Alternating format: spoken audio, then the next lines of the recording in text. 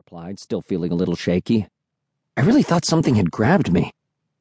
I forced a laugh. She rested a hand on my shoulder, and we started walking again, slower than before, side by side. Slender beams of light poked down through the thick tree leaves, dotting the ground in front of us. It all looked unreal, like something in a dream.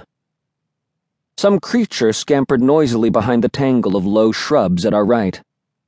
Emily and I didn't even turn to try to see it. We just wanted to get home. It didn't take us long to realize we were headed in the wrong direction.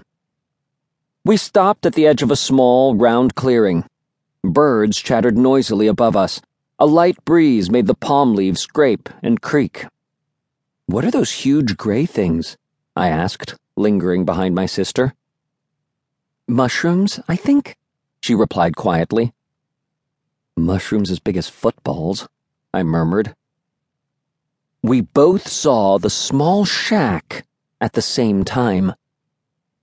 It was hidden in the shadow of two low cypress trees beyond the field of giant mushrooms at the other side of the clearing.